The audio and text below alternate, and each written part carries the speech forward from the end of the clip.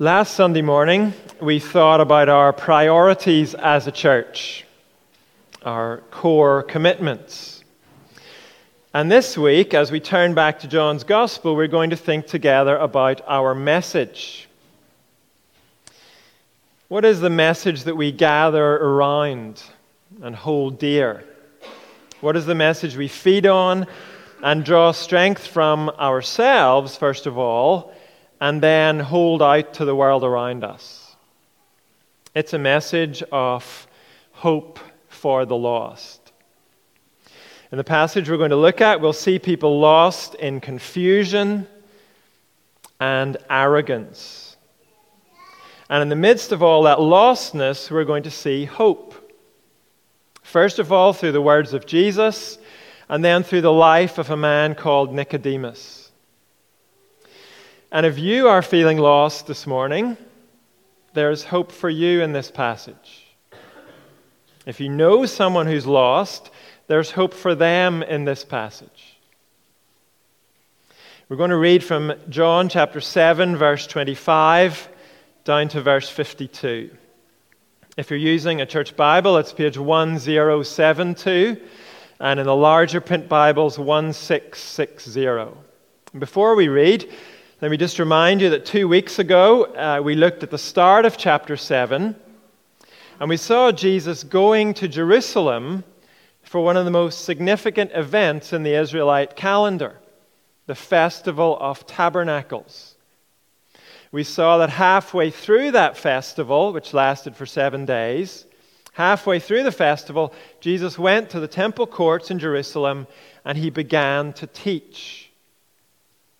And his initial words to the crowd were words of challenge. He challenged them to stop judging by mere appearances, but instead judge correctly. Jesus challenged the crowds in Jerusalem to humble themselves and realize they were not seeing all there was to see. They were not understanding what they needed to understand. Their judgment was off course. It was inadequate. That was Jesus' challenge to the crowds. And as we pick up now in verse 25, we immediately see what an appropriate challenge it was. Because verse 25 tells us, at that point, after Jesus' challenge, some of the people of Jerusalem began to ask, "Isn't this the man they're trying to kill? Here he is, speaking publicly, and they're not saying a word to him. Have the authorities really concluded that he is the Messiah? But we know where this man is from. When the Messiah comes, no one will know where he is from." Then Jesus, still teaching in the temple courts, cried out, "Yes, you know me, and you know where I am from. I am not here on my own authority, but he who sent me is true. You do not know him, but I know him, because I am from him, and he sent me." At this, they tried to seize him, but no one laid a hand on him, because his hour had not yet come. Still, many in the crowd believed in him. They said, "When the Messiah comes, will he perform more signs than this man?" The Pharisees heard the crowd whispering such things about him. Then the chief priests and the Pharisees sent temple guards to arrest him. Jesus said, "I am with you for only a short time, and then I am going to the one who sent me. You will look for me, but you will not find me. And where I am, you cannot come." The Jews said to one another, "Where does this man intend to go that we cannot find him? Will he go where our people live, scattered among the Greeks, and teach the Greeks? What did he mean when he said, 'You will look for me, but you will not find me, and where I am, you cannot come'?" On the last and greatest day of the festival, Jesus stood and said in a loud voice, "Let anyone who is thirsty come to me and drink. Whoever believes in me, as Scripture has said, rivers of living water will flow from within them. By this he meant the Spirit, whom those who believed in him were later to receive. Up to that time the Spirit had not been given, since Jesus had not yet been glorified. On hearing his words, some of the people said, "Surely this man is the prophet." Others said, "He is the Messiah." Still others asked, "How can the Messiah come from Galilee? Does not Scripture say that the Messiah will come from David's descendants and from Bethlehem, the town where David lived?" Thus the people were divided because of Jesus. Some wanted to seize him, but no one laid a hand on him. Finally, the temple guards went back to the chief priests and the Pharisees, who asked them, "Why didn't you bring him in?" "No one ever spoke the way this man does," the guards replied.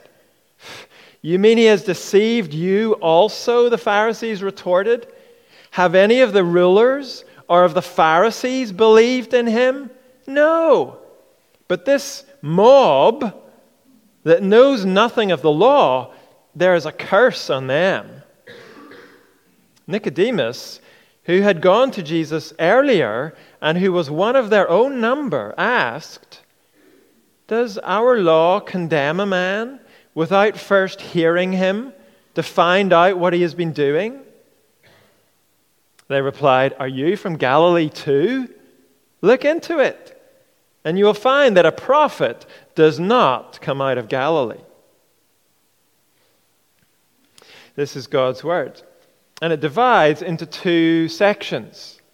The first section holds out hope for those lost in the confusion of human understanding. Then in the second section, there is hope for those lost in the arrogance of unbelief. First, hope for those lost in the confusion of human understanding. In these verses, the crowds in Jerusalem are trying to understand Jesus, and they are just confused. And significantly, the human authorities they look to for guidance do nothing to ease the people's confusion. You can see that in the opening verses. In verse 25, John tells us some of the people of Jerusalem began to ask, "Isn't this the man they are trying to kill?" There's a reason why John specifies these are the people of Jerusalem. We know because of the festival, the city is rammed with people from all over Israel and beyond. And back in verse 19, when Jesus asked the crowds why they were trying to kill him, some in the crowd were shocked at the very idea of that. In verse 20, they asked Jesus, "Who is trying to kill you?" It seems the people who said that were not local to Jerusalem. But here in verse 25, the people speaking are from Jerusalem, and they know all about the plans to kill Jesus. But they're very confused. Why? Well, they can't understand why the authorities in Jerusalem are leaving Jesus alone. And so they begin to wonder if the powers that be have changed their minds about Jesus. Look again at verse 26. Here he is, speaking publicly, and they are not saying a word to him. Have the authorities really concluded that he is the Messiah? In their human confusion, the people of Jerusalem turned to the human authorities for guidance and ended up even more confused. The messages they got from the human authorities were unclear. The messages are mixed. And isn't that the way it goes? Right now, for example, do you feel clear about the economic situation and what exactly needs to be done to fix it? When you listen to the experts, do you feel any the wiser about what needs to be done? Isn't it putting it mildly to say the messages of the experts are mixed on that issue? Or think of a more long-term situation. Haven't we been brought up to put our confidence in science? Science will give us clear answers about life, the universe, and everything. Well, how has that worked out?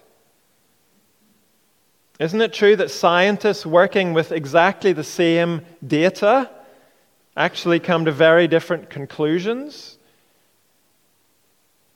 During COVID, did science give us a clear, unwavering answer about what needed to be done? Do scientists agree about the details of climate change and the solutions that are needed for that? And doesn't all of that give us reason to be a bit skeptical when science tells us we all evolved from a grease spot that emerged from nothing in the middle of nowhere an unimaginably long time ago? Isn't it true that relying on human authorities often leaves us lost in confusion? And relying on our own understanding doesn't improve things very much for us. In verse 27, in the face of mixed messages from their leaders, the people have a stab at making sense of things themselves. The crowd say, "But we know where this man," that's Jesus, "is from. When the Messiah comes, no one will know where he is from." How do these people know that when Messiah comes, no one will know where he is from? Well, the Bible doesn't teach that. But some other books from this time did teach that. So what these people claim to know about the Messiah is based on human ideas, speculation. But it's speculation we find in a book written by a rabbi, so we can trust it, right? The problem is, Jesus, the actual Messiah, is standing in front of these people, and because they're relying on human speculation about the Messiah, they assume Jesus can't be the Messiah because they know where he's from. They are lost in the confusion of human understanding. And in reply to the crowd, Jesus does what we've seen him do before. He doesn't try to persuade them. He doesn't say, well, if you just read this other book by this other rabbi, you'd see how you ought to think of me. No, Jesus simply says in verses 28 and 29, your human understanding of me is faulty. It's flawed. You know some things about me, like where I grew up, but to really understand me, you need to know my Father. He needs to be your authority. Not the human leaders in Jerusalem, not the human writers who write the best-selling books. And just to prove the point, the crowd are immediately shown they are dealing with something beyond human understanding. Verse 30 says, "At this they tried to seize him, but no one laid a hand on him, because his hour had not yet come." We've seen before in John's Gospel, Jesus' hour is the time of his death. It's referred to again and again that way throughout the Gospel. That hour is what Jesus came into the world for. To give his life as a ransom for many. To die as the Lamb of God who takes away the sin of the world. And as we follow Jesus through John's Gospel, it becomes clear that event will happen in God's time. God has set the time. And so until God's time comes, Jesus is untouchable. He is invincible. That's demonstrated here as the crowd try to seize Jesus, but they can't. We might wonder, what actually happened? What did that look like? Well, later in John's Gospel, we hear about another time people tried to seize Jesus, and they ended up flat on the floor in front of him. They were dumped in the dirt by a supernatural power they couldn't withstand or overcome. Maybe that's what happened here. But whatever the exact details of this failed attempt to seize Jesus, these people are learning they are dealing with someone who is beyond their human understanding. And in verse 31, some respond positively to that. They believe in him. And that prompts the leaders finally to get involved, the chief priests and the Pharisees. They send the temple guards to arrest Jesus to try and do what the crowd hasn't been able to do. And later in our passage, we'll see what comes of that. But for now, Jesus ends this conversation with the crowd by again exposing their lack of understanding. In verses 33 and 34, he says he is going where they cannot come. And in trying to solve that riddle, the crowd again gets tangled up in confusion. Where is he going? What does he mean? The best they can come up with is that maybe Jesus is going on a tour of Europe. Together, verses 25 to 36 show us that relying on human understanding gets us lost in confusion, particularly when it comes to Jesus. But there is hope for us. There's a way forward from the confusion of our human understanding. The next verses invite us to come to Jesus, to stand in the stream of God's grace. Look at verse 37. On the last and greatest day of the festival, Jesus stood and said in a loud voice, "Let anyone who is thirsty come to me and drink. Whoever believes in me, as Scripture has said, rivers of living water will flow from within them." By this he meant the Spirit, whom those who believed in him were later to receive. Up to that time, the Spirit had not been given, since Jesus had not yet been glorified. Why did Jesus say this, particularly on the last day of the festival? Well, every day of the festival, there was a special ceremony that took place. A golden jug was filled with water from the pool of Siloam, which was in the lower part of Jerusalem. And then a procession carried the jug of water through the city up to the temple. That procession was accompanied by music and by singing. And when it arrived at the temple, the jug was carried round the altar and then poured out on the altar.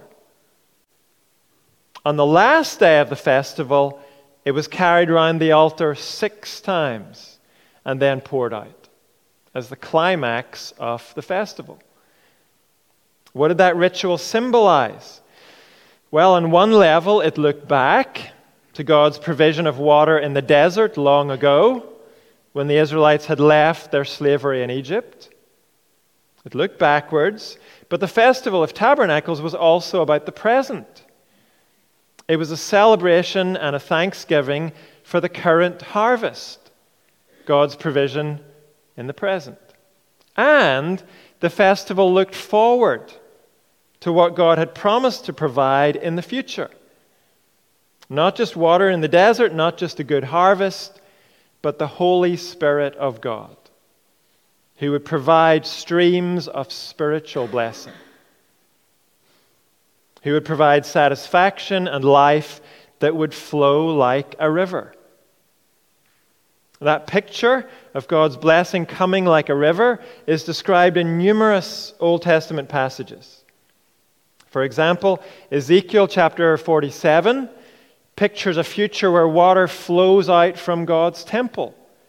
First as a trickle, but then growing until it's ankle deep, then knee deep, and then finally deep enough to swim in.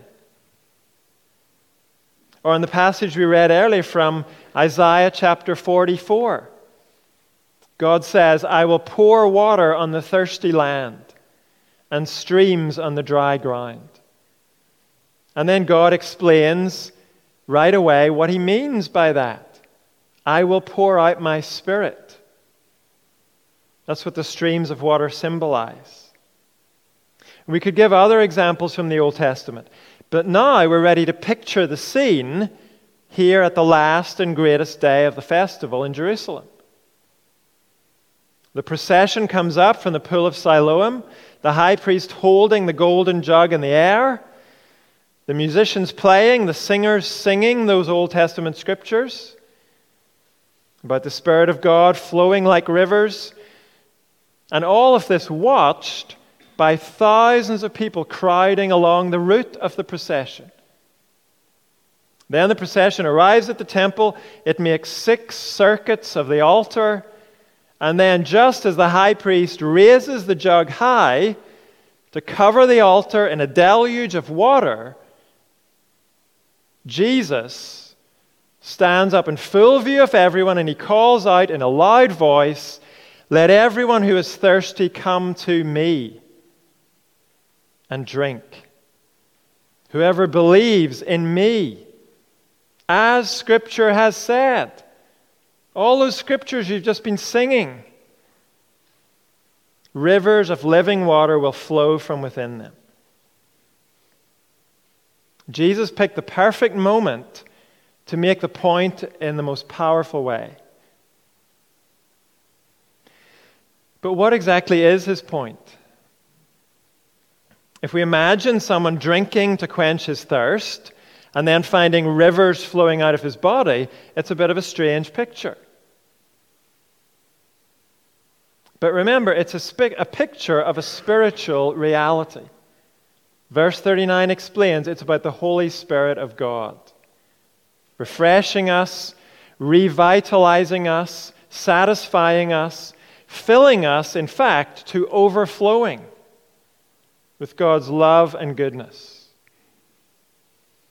Jesus is saying, if you want to stand in that river of God's grace, it's been promised in the Old Testament.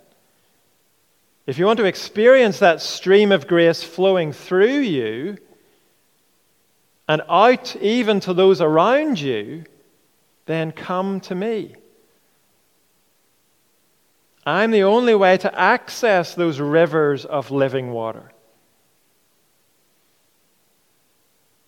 This is the only hope for those lost in the confusion of human understanding.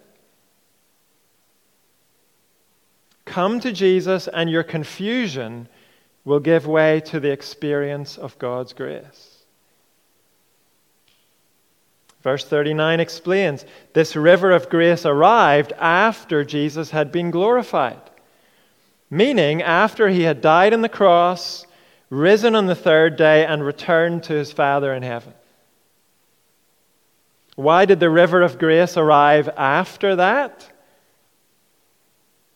Because the way to experience this river of grace is to believe in the crucified, risen, exalted Jesus.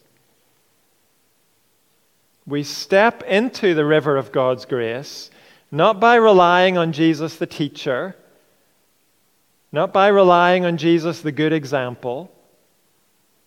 We step into the river of God's grace by relying on Jesus the Savior from sin. The Savior who paid the price for our sin. Is all of this beyond our human understanding? Yes. That the Son of God would take on flesh to do this for us? We cannot fathom such love. But Jesus doesn't call us to fathom it. He calls us to step into it and experience it. And this goes further than just an initial experience of forgiveness. This is a river that never dries up. That's Jesus' point. Maybe you're a Christian who is confused today by your particular circumstances in life. You cannot, for the life of you, figure out why your life is the way it is. It doesn't make sense. You may not be lost today, but you're feeling pretty lost. If that's you today, Jesus is calling you back to the stream of God's grace. In your confusion, He's calling you to come again and rely on Him. Because He is still supplying daily grace to those who trust in Him. The rivers of living water are still flowing. Now, this is not a promise that all your troubles and concerns will magically wash away. It is a promise that God's resources never dry up. His Holy Spirit is still here, still working to sustain those who come to Jesus in their confusion, in their spiritual thirstiness. And even in your troubles, this river of God's grace is able to flow through you to others around you. As you rely on Jesus in your weakness and confusion, you can still be an instrument of blessing to others. You might not imagine that, but it's true. So please don't shrink back. Don't pull down the shutters of your life and dry up spiritually. Come to Jesus and drink. Lean on His power. Rely on His supply.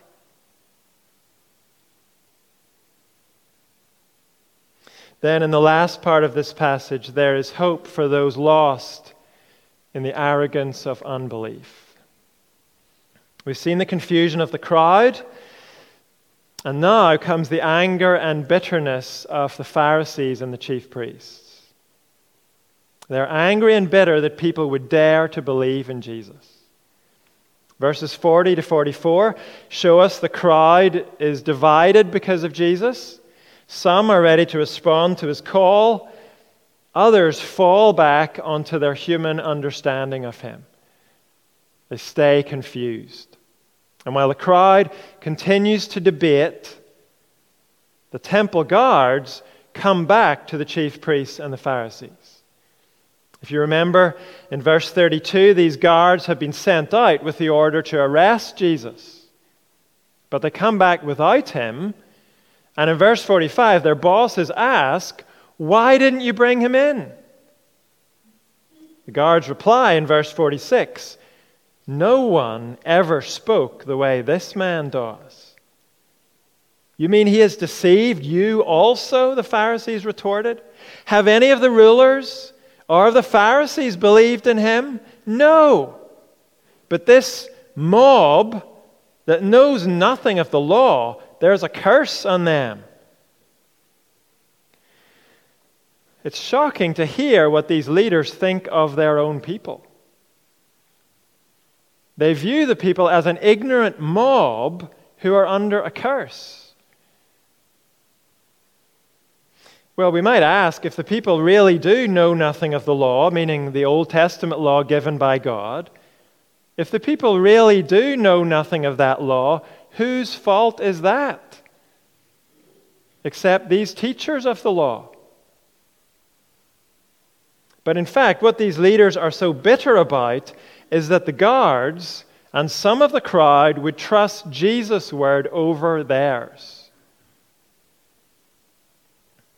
In verse 46, when the guards say, "No one ever spoke the way Jesus does," that's a blow to the pride of these leaders. These men who are very impressed by their own wisdom. And so in their arrogance, the leaders lash out. They don't give any genuine consideration to Jesus' call to come to him and drink. They just present themselves as the only real brains in Israel. We're the thinkers around here. We're the ones who know what's what. None of us would fall for Jesus' claims about himself. Fools might be taken in by Jesus. The intellectually deficient mob might take him seriously, but we're too smart to be taken in. It's just arrogance. A lot of unbelief is like that.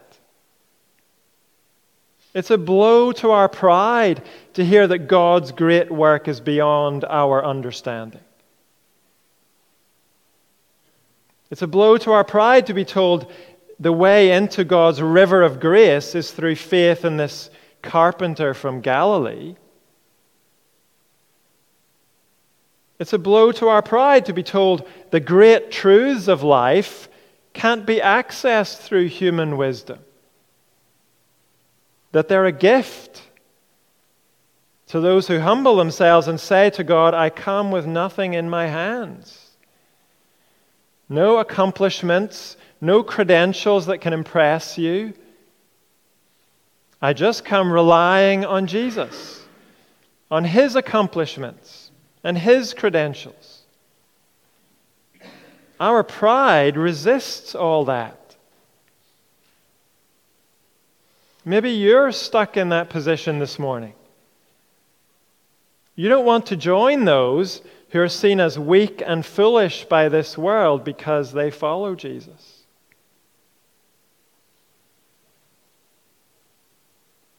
Is there a way forward for you? Yes. And the one who shows us the way forward is our old friend Nicodemus. We can call him an old friend because we've met him before in John's Gospel back in chapter 3. We learnt in chapter 3 that he is a Pharisee. He's a member of the Jewish ruling council. And in chapter 3, he came to Jesus at night. Quite probably because he didn't want to be seen associating with Jesus. He had enough interest to pay Jesus a visit, but enough pride to come secretly. And Nicodemus did come with a bit of arrogance in chapter 3. He started out by telling Jesus what he and his pals had decided about Jesus. But in response to that, Jesus famously told Nicodemus that he needed to be born again. Born again by the Spirit of God. Jesus said the kingdom of God can only be entered by receiving new life as a gift from God. What a humbling route to take for a man who thought he was pretty high up in God's estimation. And in his pride, Nicodemus reacted to Jesus' words with a bit of snarkiness mixed in with a bit of bafflement. Nicodemus seemed to get stuck on what Jesus meant by being born again. In chapter 3, we saw no indication that Nicodemus believed in Jesus.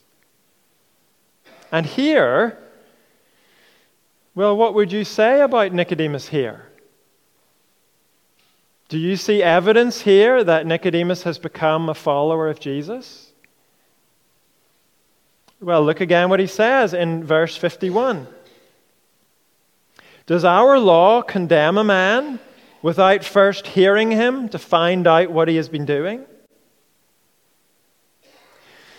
The point Nicodemus is making to his esteemed colleagues among the Pharisees and the chief priests, the point Nicodemus is making is that they're being a bit hypocritical. They're scoffing at the ignorant mob for not understanding the law, but the Pharisees themselves are actually trampling on one of the most basic principles of the law. The principle that no one should be judged without being given a hearing first. And for his trouble, in pointing that out, in verse 52, Nicodemus gets a scornful put down from his mates. Are you from Galilee too? Look into it, and you will find that a prophet does not come out of Galilee. You must be one of the riffraff too, Nicodemus. Just as stupid as the rest of the mob out there.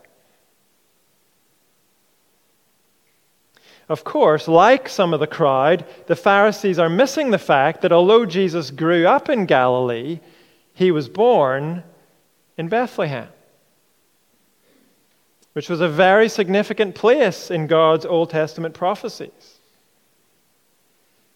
The Pharisees don't know as much as they think they know.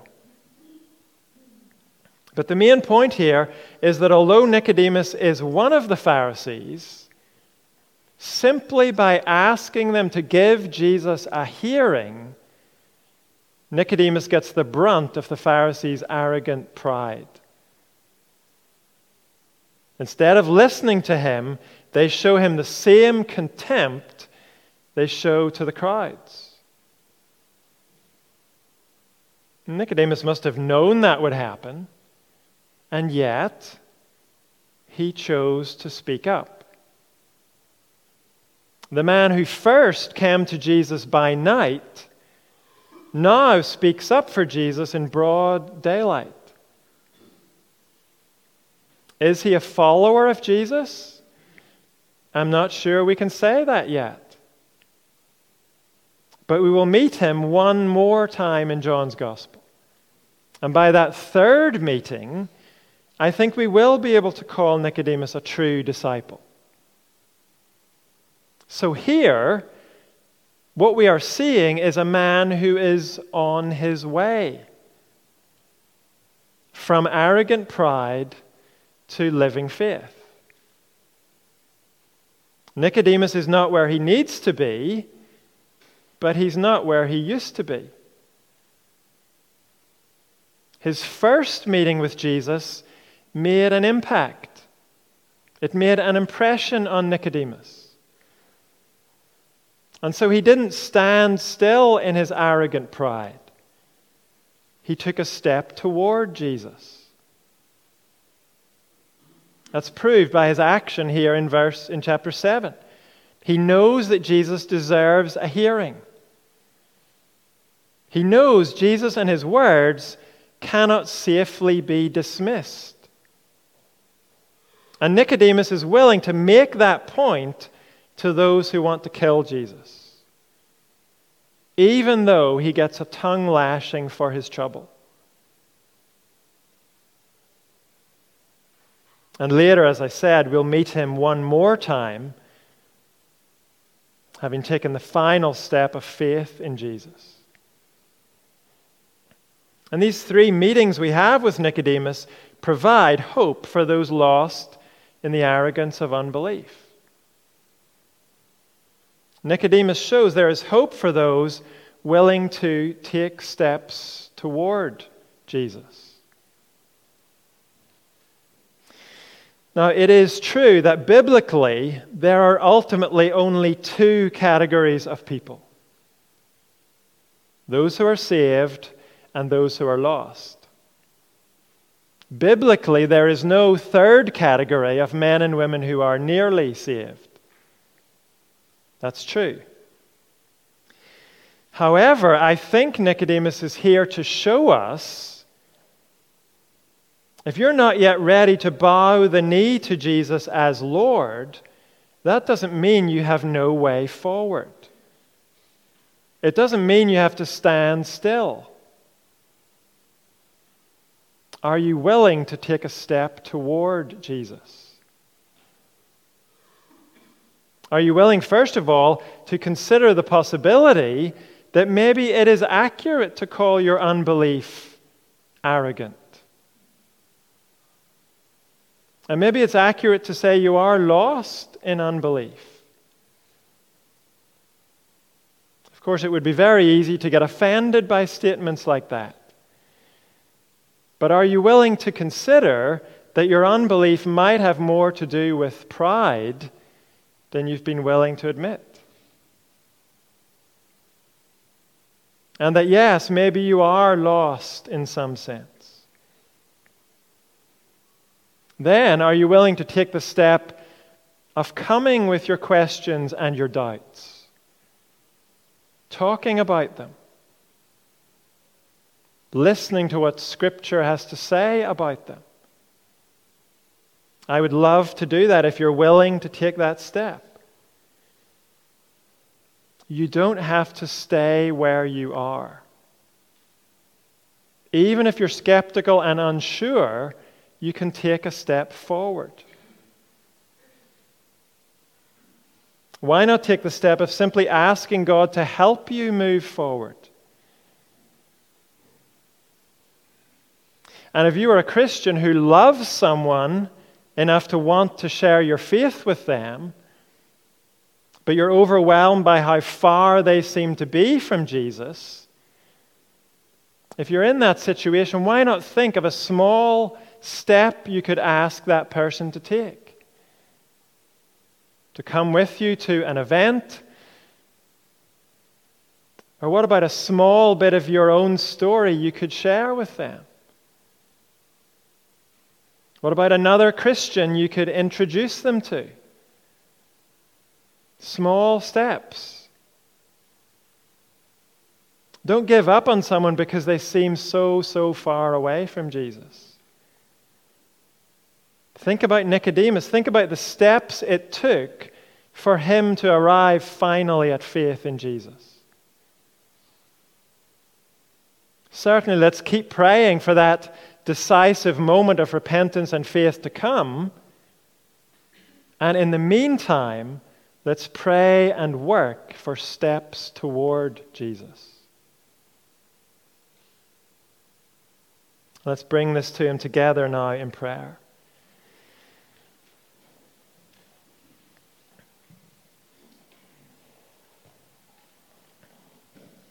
Father, you know us. You know those of us here this morning who are lost without Jesus. And you know those of us who belong to Jesus but feel lost because we just don't understand the situation we're in. We just cannot see what you are doing. We thank you that you know us. And we ask you to do your work in each one of us. Draw us to Jesus for salvation and new life, if that's what we need. Show us the inexhaustible river of your grace, if that is what we need. To know that your grace surrounds us and washes over us even when we don't understand. It washes over us continually in those times just as much as the times when we do understand. Come to us in your mercy and grace.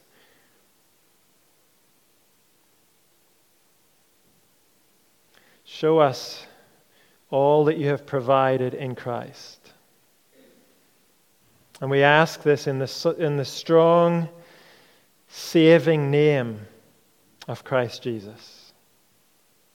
Amen. Let's praise God as we sing together about His provision in Christ and the amazing fact that we can trust Him even in our dark and sorrowful times.